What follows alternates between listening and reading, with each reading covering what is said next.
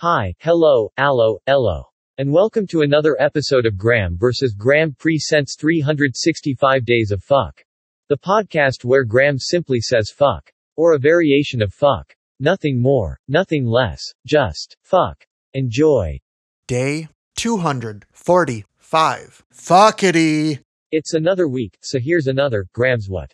The fuck moment. One night, Graham put his boxers and his pajama shorts on correctly. However, he had issues putting on his t-shirt. Both arms were in their correct holes, but he couldn't find the hole for his head and yelled what? The fuck? Rumor has it, he still hasn't figured it out, and is stuck in his bathroom.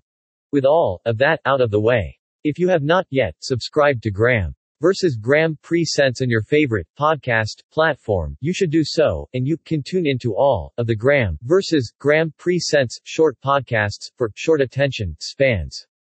Shows include 365 Days of Phuck, The Weekly Shit, and Monday Monkey Poop. Goodbye.